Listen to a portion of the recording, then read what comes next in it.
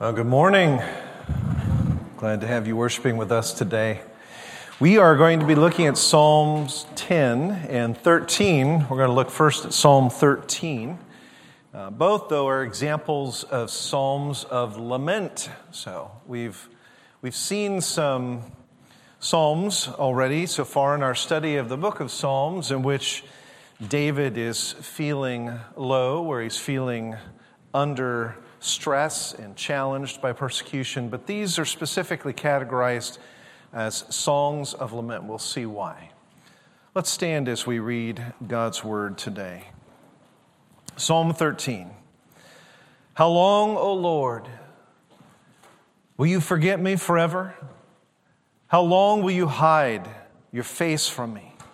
How long must I take counsel in my soul and have sorrow in my heart all the day? How long shall my enemy be exalted over me? Consider and answer me, O Lord my God. Light up my eyes, lest I sleep the sleep of death. Lest my enemies say, I have prevailed over him. Lest my foes rejoice because I am shaken. But I've trusted in your steadfast love, and my heart shall rejoice in your salvation. I will sing to the Lord because he's dealt bountifully with me. Let's pray. Father, as we read these two psalms and are reminded of other parts of your holy and inspired word, I pray that you would help us to listen, learn, and apply these things today. Bless us, Lord, by the reading, by the learning, and by all that you've given us. In Jesus' name, amen. You may be seated. Well, the philosopher Voltaire on his deathbed said, I am abandoned by God and by man. And we might expect that from a godless atheist like Voltaire, but do we really expect that from King David? And yet in verse 1 of Psalm 13, he says, How long, O Lord, will you forget me forever? How long will you hide your face from me? In Psalm 10, verse 1, he writes, Why, O Lord, do you stand far away? Why do you hide yourself in times of trouble? And perhaps as you read those statements and those questions by David, you may remember times where you felt that way, where you felt that God had abandoned you. And you might be wondering, should Christians even feel that way? And in order to answer that question, I want to examine first David's circumstances here in these two Psalms. Psalm 13 doesn't provide a lot of detail, but verses 2 and 4 give us a hint. They say, How long shall my enemy be exalted over me? And then in verse 4 it says, Consider and answer me, lest my enemy say, I have prevailed over him, lest my foes rejoice because I'm shaken. And so it seems that David's enemies have had the upper hand for a long time. We can hear the frustration in that phrase, how long? Because it's repeated 4 times in the first 2 verses. As one commentator writes, we can put up with something if we know how long it will last, but trouble can become unbearable when there's no end in sight. Your endurance wears thin like old brake pads. We can usually stand under short, sharp trials, but long-term trials grind us down over time, he writes. Ever feel that way? Weary from enduring a difficulty that just doesn't seem like it will go away? And were you tempted to think that God doesn't care, that he has hidden his face and he's looked the other way? Well, in Psalm 10, David's circumstances are a little clearer than in Psalm 13, but they are very similar. We read, In arrogance the wicked hotly pursue the poor. Let them be caught in the schemes that they have devised, for the wicked boasts of the desires of his soul, and the one greedy for gain curses and renounces the Lord. In the pride of his face the wicked does not seek him. All of his thoughts are, There's no God. His ways prosper at all times. Your judgments are on high, out of his sight. As for all his foes, he puffs at them. He says in his heart, I shall not be moved. Throughout all generations, I will not meet adversity. His mouth is filled with cursing and deceit, and oppression under his tongue are mischief and iniquity. He sits in ambush in the villages, and in hiding places he murders the innocent. His eyes stealthily watch for the helpless. He lurks in ambush like a lion in the thicket, and he lurks that he may seize the poor. He seizes the poor when he draws them into his net. The helpless are crushed, sink down, and fall by his might. And he says in his heart, God is forgotten. He has hidden his face. He will never see it. And this is such a great psychological profile of a man who stands against God. And David describes him as being arrogant in verses 2 and 3, as greedy and self-centered in verse 3, as thinking that God will do nothing about his wickedness in verses 5 and 6, as being so pridefully confident in verse 6 also that he may get away with anything, verses 7 through 10, as being filled with lies and curses and violence. And interestingly, in verse 11, this person says the thing. Did you notice that? It says the same thing that David does in Psalm 3. He says, God has forgotten and hidden his face. And of course, the wicked man says that because, well, he thinks that God is not looking. He thinks he can get away with something. But David says that because it's a plea for God to stop hiding his face, to stop looking the other way. Imagine as if David is saying, God, look at what's happening. Aren't you going to do something? Don't you see this? And the wicked man says, he's not going to answer you. God doesn't care what I do. I can do whatever I want. So that's what we have as this contrast in both of these Psalms. And in Psalm 10, 12 through 13, the following verses, David adds to his plea these words. He says, Arise, O Lord. O God, lift up your hand and forget not the afflicted. Why does the wicked renounce God and say in his heart, You will not call to account? And you can see how David is boiling down this issue to a question. Why do you let the wicked get away with saying that he is accountable to nobody, especially to you? Do something. And David's not just concerned about his own situation. It's not just about get me out of this pit. It's also about God's reputation, because he's saying, look at what the wicked man is saying. It seems like your lack of action is only confirming what he's saying in his heart. He's saying, through generations, I'm not going to face any adversity. I'm not going to face any consequences. And the longer that God waits, the more the wicked convince themselves that he is impotent, that he's unaware, or simply doesn't care. Maybe that's a part of what you've experienced as well. Maybe you've been angry over the seeming triumph over you or your family or just even our society and culture in these past few years. Do you ask God, why are you waiting? Why aren't you frustrating the plans of these men and women? You see their pictures all over Google and all of the headlines all the time. Men and women who hate you in your church. Why have you turned your face away from your people? Well, the 18th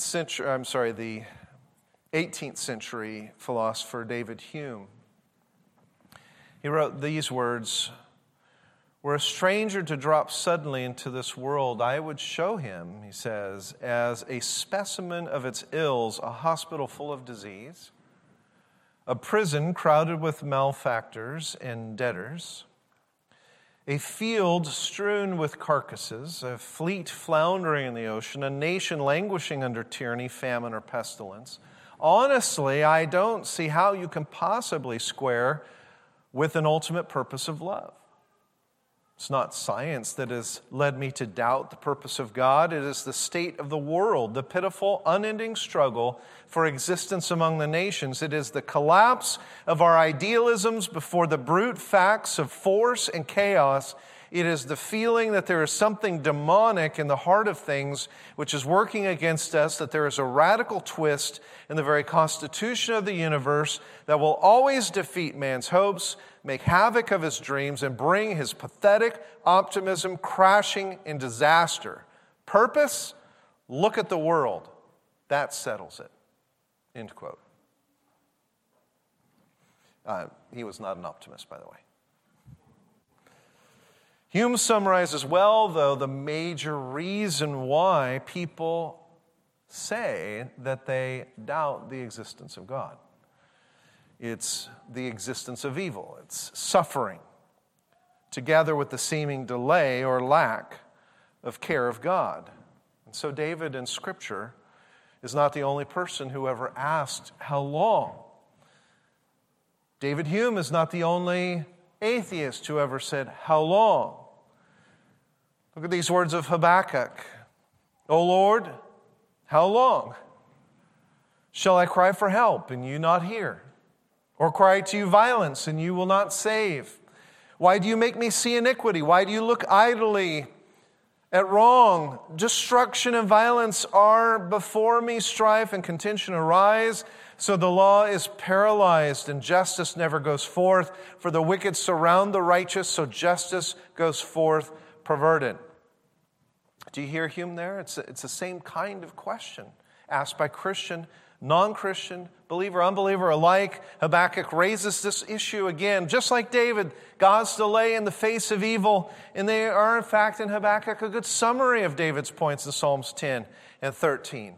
Another prophet, Jeremiah, writes in Jeremiah 12:1, why does the way of the wicked prosper? Why do the treacherous thrive? These are great questions. They've been asked by so many believers. David, Habakkuk, Jeremiah, Job, Elijah, many others, including Moses. And I mention Moses because he's a good example of someone who faced difficult circumstances with not just evil unbelievers, but actually also with believers. Both sides of the fence, Moses faced difficulty and disgruntlement. And he too asked God, how long? And a good example is found in Exodus 5 here, which takes place right after Moses met with Pharaoh for the first time, and Pharaoh refused to let the Israelites go. No surprise. He refused to let them go, but he also increased the burden upon the Israelite slaves. And so it says, the Israelites said to Moses and Aaron, the Lord look on you and judge, because you've made us stink in the sight of Pharaoh and his servants. And you've put a sword in their hand to kill us. And then Moses turned to the Lord and said, Lord, why have you done evil to this people?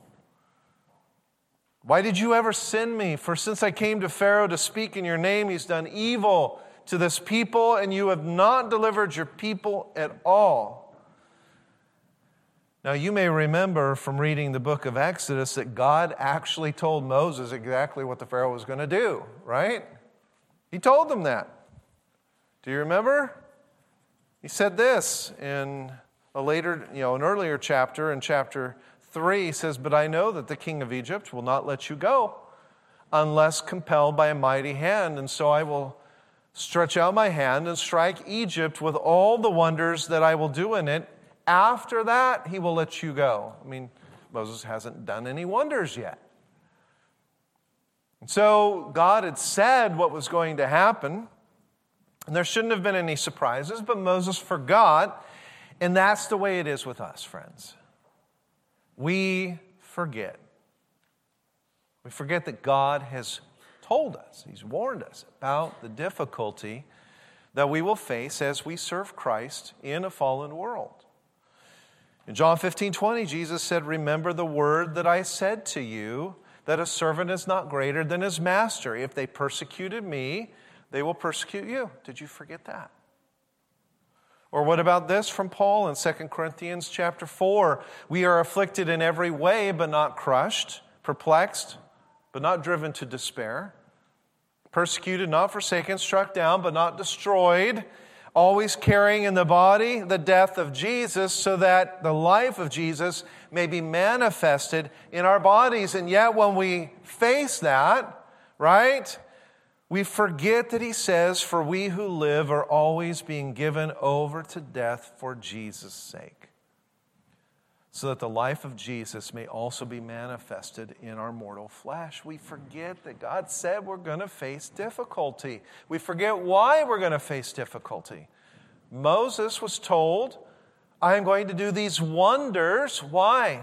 "I am going to show my mighty power, my sovereignty, not just to the Pharaoh, but to all the land of Egypt."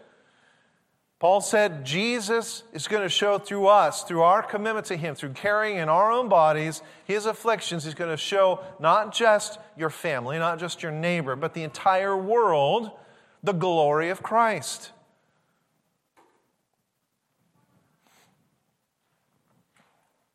When we live godly lives, we must expect to be hard-pressed and persecuted and perplexed.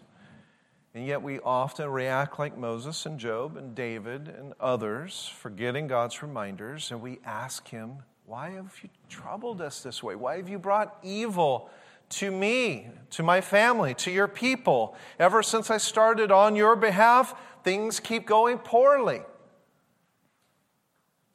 Did you just set me up to fail?" We must remember, as Paul says in Ephesians chapter 6, that we do not wrestle against flesh and blood, but against the rulers and powers and authorities and these cosmic powers over the present darkness, against the spiritual forces of evil in the heavenly places. So Moses and Job, Elijah and David, they weren't simply opposed by man, but ultimately the real power behind a Pharaoh or behind David's enemies or Ahab and Jezebel, or even the random events that Job faced, seemingly random events, there was none other than Satan. And Paul's advice to Christians is found in those later verses of Ephesians 6 where it says, "Stand." You can see there the weapons and the armor of the Christian. Righteousness and peace and faith, the Word of God. And Paul says, "Stand." And sometimes that's all that you can do when the real battle is not just between flesh and blood. We can fashion all the earthly tools we want to desire and accomplish the task. We keep working hard. We can think that if we get smarter or better at something, perform better, meet the right people, have the right influence, it'll get better. But sometimes it's simply, in fact, many times, it is just not between you and flesh and blood, but it is you against spiritual forces of evil in high places, and your right tools are righteousness, peace, faith, salvation, God's word, prayer, and more. In Psalm 13, David asks that the Lord would do three things. He says, "Consider my plea. Answer my prayer. Light up, encourage my eyes."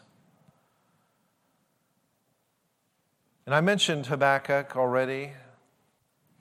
Interestingly, he had himself a request. In fact, he had several complaints. But in chapter 2, he has the boldness, perhaps foolishness, to say, "I'm going to take my stand at my watchpost. And I'm going to station myself on the tower. And I'm going to look out to see what he will say to me, and what I will answer concerning my complaint." As you look at that, you envision him standing up there and the wind's blowing, right? I think of this long-haired prophet and the long beard, and the wind's blowing and his robe's blowing behind him. Sometimes I even think of Moses' staff in his hand there as he stands on the tower and, "Lord, are you going to answer me?" And he even has this rashness, right, to say, and I'm going to think while I'm waiting for him to answer, I'm going to think what my response is going to be to him. That is bold. Jeremiah is a bit more humble. He simply says, "I want to complain to you, and I want to plead my case to you." Well, going back to the example of Moses in the Exodus, We already saw Moses' complaint, and I'll share with you the answer. It's found in Exodus chapter 6. God spoke to Moses and said to him, I am the Lord. Don't go over that part quickly. I am the Lord. I appeared to Abraham, to Isaac, to Jacob as God Almighty. You know, the powerful God, the warrior God, the Lord of hosts. The Lord is my banner. Remember all the names of God in those early times, early years. But by my name, the Lord, the I am, I did not make myself known to them. I also established my covenant with them to give them the land of Canaan, the land in which they lived as sojourners. Moreover, I have heard the groaning of my people in Israel, whom the Egyptians hold as slaves, and I have remembered my covenant. And we need to read those words and apply them to ourselves. God rebukes Moses because Moses forgot. It's what I talked about last week, this idea of the need to remind ourselves of the stories of the past so we don't forget how God works in the lives of believers, His sometimes paradoxical ways of using, for example, weakness in the face of worldly strength. And Moses had heard from his family and others about God's fulfilled promises to Abraham and Isaac and Jacob.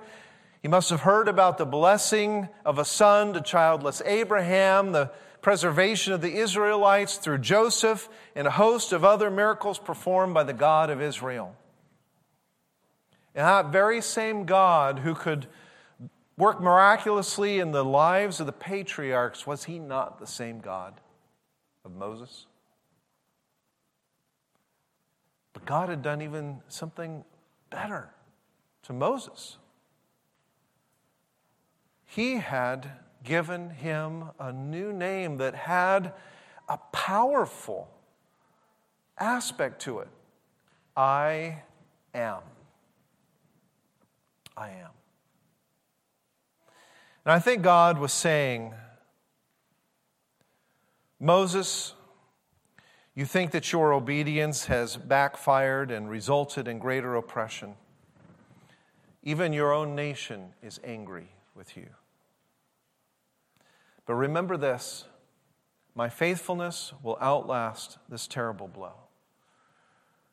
When you encounter temporary setbacks, you must take time to look at what I've done in the past, and then you have to remind yourself about my long-range plans.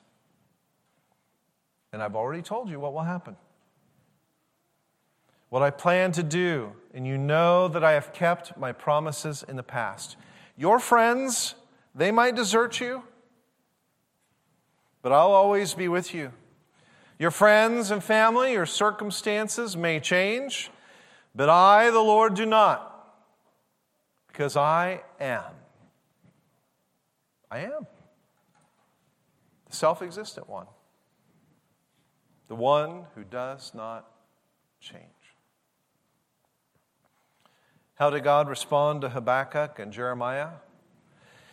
Well, mercifully, God did not strike Habakkuk down with a lightning bolt, right? He didn't strike down Habakkuk as he's angrily there standing at the watchtower waiting for God.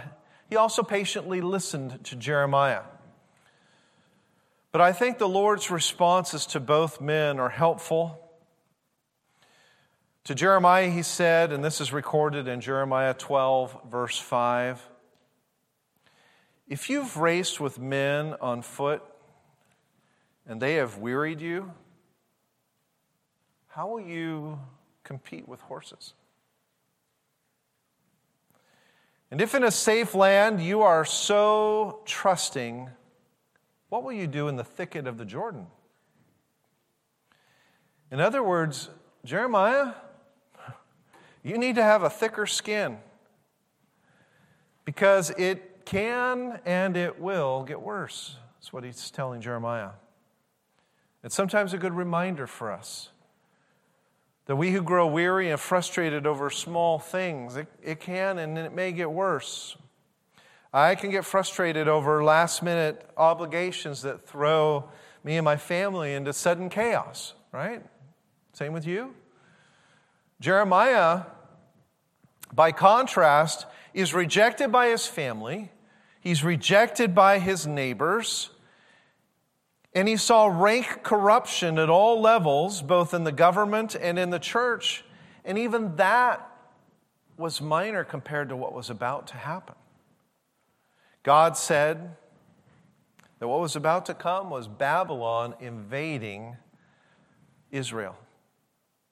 Conquer Israel, take the people into exile. And so he says to Jeremiah, so stop complaining. I will be with you even as it gets worse. Let me stop for a second. Can you give me back control on the keyboard? It's not there. Thank you. So Habakkuk 2 then records God's lengthy response to Habakkuk. But these words stand out to me in Habakkuk 2:2. The vision awaits its appointed time. It hastens to the end, and it will not lie. If it seems slow, wait for it. It will surely come and will not delay. And then following that statement in Habakkuk 2 is a detailed list of all the things that God's going to do. But I want you to see what God says. The vision awaits its appointed time. Sometimes we need to remember God's in control. He's sovereign, and He has a plan and a purpose, an appointed time. Does He see? Yes, He sees. Will He answer? Yes, He will answer at the appointed time. And He says, if it seems slow, do all these men think it seems slow? Absolutely. He says, wait for it. Like that phrase? Wait for it. Wait for it. But for God, He's saying that in the face of to someone who has been waiting a long time. Somebody who's seeing tragedy, as they would define it, just continue to unfold. And by their definitions and standards, there's no way that a good, righteous, holy God would wait so long. And yet God gives this reminder and this rebuke to Habakkuk. It will surely come. It will not delay. And God was good enough in that particular moment to go ahead and tell Habakkuk all of the things that he was going to do. And they included a judgment on Babylon. Well, friends, sometimes things seem slow, but that's because we typically want everything resolved today. It's because the way we evaluate things is particularly how they impact us, how they impact our families right now in the moment. We have to have a longer range understanding of life. God's purposes as they work themselves out amongst nations, amongst the world as a whole. We don't know the future. We don't know the past like God does. We don't operate the same way. We wouldn't choose to do the same things. So remember the past and remind yourself of God's plans for the future. I see both of those things being done, for example, by King Jehoshaphat in 2 Chronicles chapter 20. You may remember this story. It's the story of him marching against a massive army. And we read that after this, the Moabites, the Ammonites, and with them some of the Meunites came against Jehoshaphat for battle. And some men came and told Jehoshaphat, this great multitude's coming against you from Edom. That is, En-gedi. And so Jehoshaphat was afraid, understandably afraid. Massive army.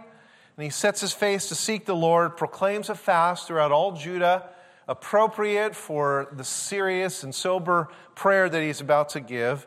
It says Judah assembled to seek help from the Lord, and from all the cities of Judah they came to seek the Lord. And Jehoshaphat stood in the assembly of Judah in Jerusalem in the house of the Lord before the new court and said, O Lord God of our fathers, are you not God in heaven? You rule over the kingdoms of the earth.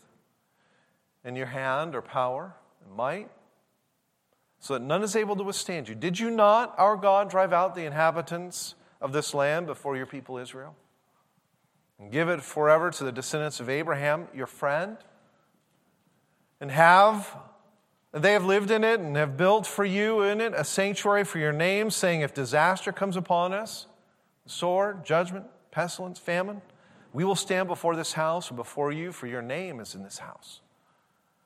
And cry out to you in our affliction, and you will hear and save. And now behold, the men of Ammon and Moab and Mount Seir, whom you would not let Israel invade. You see, what Jehoshaphat is saying, he's saying, God, you told us not to invade these countries because of their relationship to Lot. You told us to leave them alone, and look at how they're repaying that kindness. They have gathered together to wipe out your people. Where's the fairness in that? Behold, they have gathered together. You would not let Israel invade when they came from the land of Egypt, and whom they avoided and did not destroy. And behold, they reward us by coming to drive us out of your possession, which you have given us to inherit. O our God, will you not execute judgment on them? For we are powerless against this great horde that is coming against us. We do not know what to do, but our eyes are on you. And you can see the setting, you can see Jehoshaphat's sense of overwhelming fear. And in a sense, there are elements of hopelessness in his prayer that we find in some of the other men like David and Habakkuk and Moses that we have looked at. Will you not, even questions, will you not execute judgment on them, he asked. An acknowledgement of we are powerless and don't know what to do, but there is something else that sets Jehoshaphat apart from some of the examples that we've seen. First, in verse 6, he says, O Lord, God of our fathers, are you not God in heaven? Are you not? That was an acknowledgement that no matter how things seemed, yet Jehoshaphat knew the truth. God was not absent. He was not impatient. He says, you rule over all the kingdoms of the nations, and in your hand are power and might, so that none are able to withstand you. It's not, are you looking the other way and the wicked are taking advantage of it? No, it's an acknowledgement by Jehoshaphat that God is in control. Are you not? And then in verse 7, Jehoshaphat says, did you not?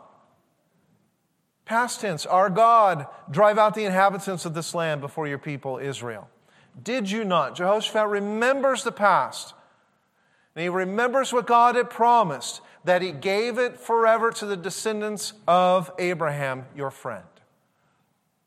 And then in verse 9, Jehoshaphat quotes Moses and the Israelites who came out of the Exodus, and he says that they had said, if disaster comes, the sword, judgment, pestilence, famine, we will stand before you, for your name is in this house, and we will cry out to you, and you will hear and save. You will, future, God's promise. And so all of this leads to Jehoshaphat's declaration of verse 12, we do not know what to do, but our eyes are on you. That's what separates Jehoshaphat from the others. Are you not acknowledging God in the present, in control? Did you not, remembering the stories of the past, God's history with his people, the works that he had done, and the consistent covenantal faithfulness of a God who always was with his people, even though sometimes it seemed that things delayed? Will you, remembering God's promises for the future, and what he has said that he had done, and that leads them to say, we don't know what to do, but our eyes are on you, and we trust you. That's the difference in Jehoshaphat than what we've seen so far. And sometimes that's what you have to do. In the difficult trial, you have to say, he is good, he is holy, he is just. I don't know what to do, but my eyes are on you. And we see Habakkuk's response to God's rebuke in Habakkuk 3. I hear and my body trembles. He didn't have that statement of a Jehoshaphat. God had to rebuke him, and his right response then was to respond in fearful reverence. My lips quiver at the sound. Rottenness enters my bones. I am reminded, of my pride as I came up to say, I'm going to stand and I'm going to consider my answer before the holy Creator, God of the universe, who stands in control of all the nations. Come on, Habakkuk. That's what he's now saying to himself. Rottenness enters my bones because I remember who I am. Right? And then, but it doesn't leave it there. Though the fig tree should not blossom, nor fruit be on the vines, the produce of the olive fail, and fields yield no food, the flock be cut off from the fold, there be no Lord or herd in the stalls, yet I will rejoice in the Lord. That's what he says. For he is my strength. He should have said that at the beginning, but it's okay. Sometimes we have to be reminded. Sometimes we have to go back to the Word and go, what have I been complaining about? For days, for weeks, for months, for years, I'm reminded that my joy is the Lord and He makes my feet like the deer's. Do you think that you can be like Habakkuk? In Psalm 13, we don't hear God's response to David. David had pled out to the Lord, consider my prayer. Answer me. Not with the words of Habakkuk, but answer me. Lighten up my eyes, encourage me. But a little bit more like Jehoshaphat. David says, but I have trusted in your steadfast love, and my heart shall rejoice in your salvation. I will sing to the Lord because He has dealt bountifully with me.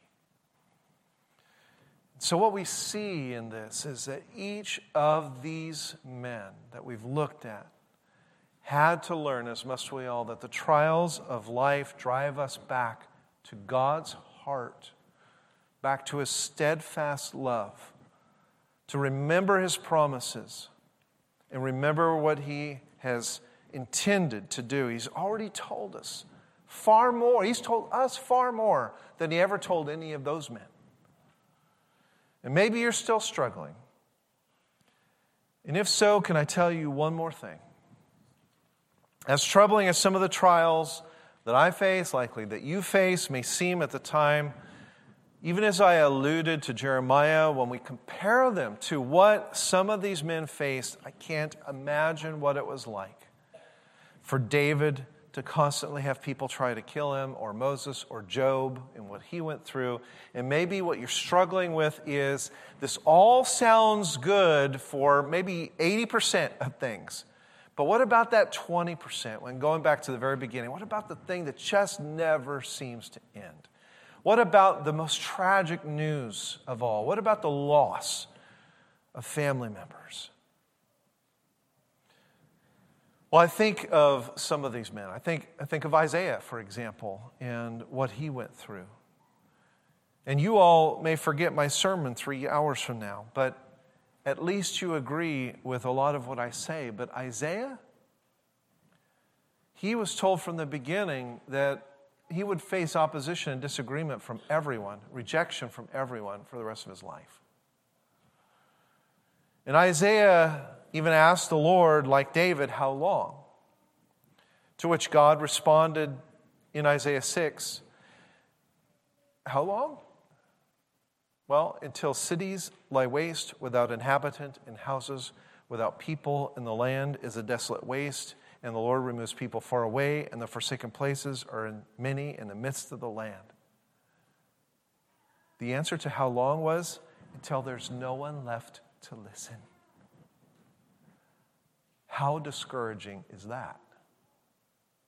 Isaiah, go out and speak these words that no one will listen to, that no one's going to repent over, and it's going to result in this land being laid desolate.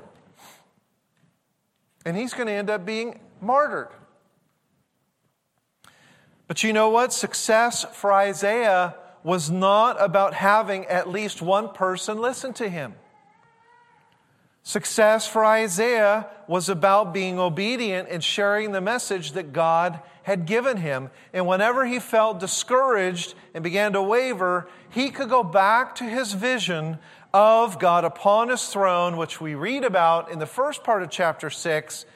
Just like when Moses began to lose faith, he could remember the meeting at the burning bush and God telling him, I am has sent you. Just as David, when he got discouraged, could remember his anointing by God by the hand of Samuel. And when you get discouraged, remember the time in which God called you. Remember, as David says at the end of chapter 13, Psalm 13, for God has dealt bountifully with me. Remember those bountiful blessings.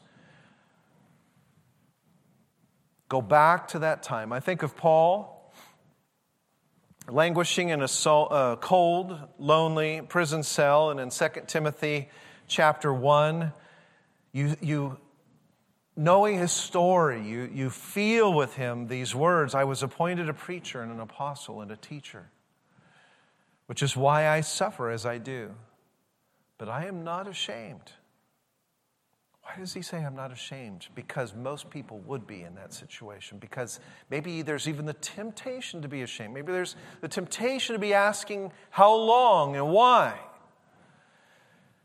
But he says, I am not ashamed, for I know whom I have believed. He goes back in his mind to the point when Christ struck him down from the horse, blinded him, and said, Saul, Saul, why do you persecute me? Who are you, O Lord? I am Christ, the one that you are persecuting. He remembered that time. He remembered the blessing of people like Timothy, of the gospel going out amongst the Gentile nations. And he says, God appointed me for this very purpose. And now I know whom I have believed. I am convinced that he is able to guard until that day what has been entrusted to me. A man at the end of his life, looking out, seeing the church under persecution. You remember times when he's writing to the Galatians, for example, why are you being bewitched by these people that have come in after you and given you a false gospel? There had to be times that were frustrating for Paul.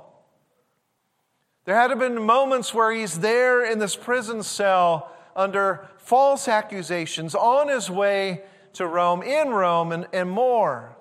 Soon to face execution, when he had to say, is this it? Is this it? But he says, I am convinced that he is able to guard. God is able to guard what he has entrusted to me. Success was in obedience. God was able to ensure the result.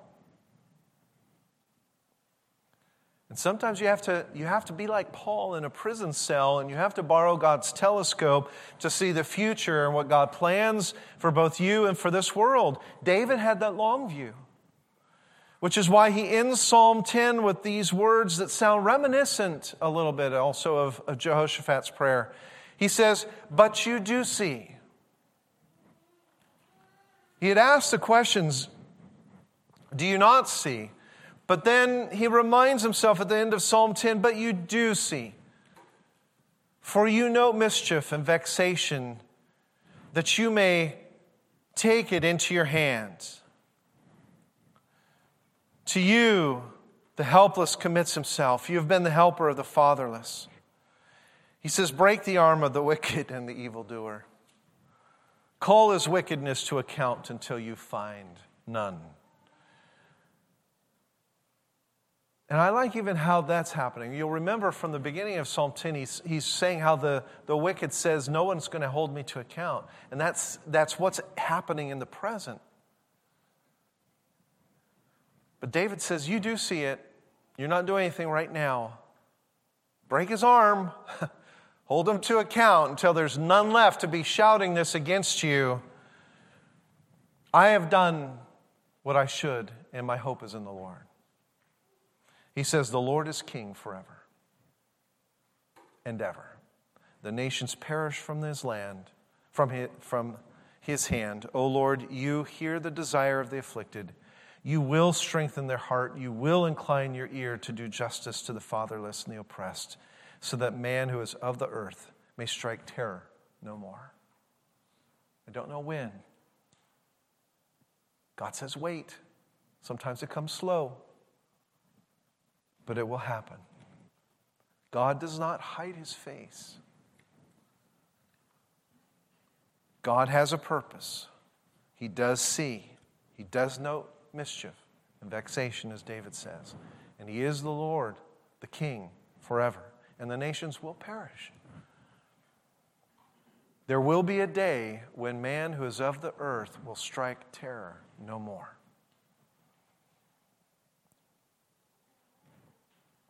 Part of our confidence that God will answer in the future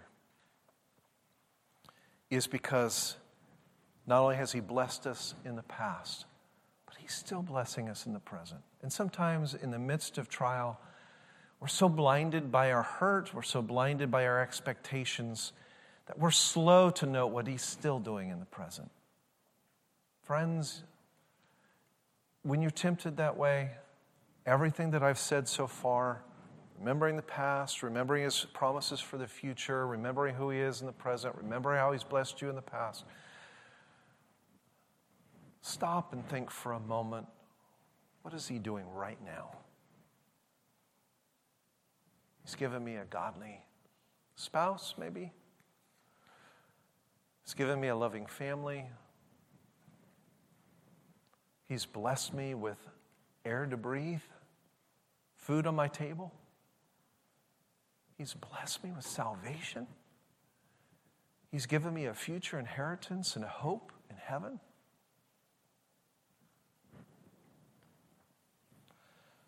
Return to what God has told you, and remember, success is in being obedient. Continue to share and proclaim the gospel. Continue to trust in God, even when you feel hopeless, because when the King comes, nothing else will matter. Let's pray. Father, I thank you for your good word, and I thank you for these psalms from David that help remind us not only that you are the King who reigns in the heavens, but Lord, you are a good God who loves us, who has a plan for us. Your plans will come to fruition. They will unfailingly come to pass.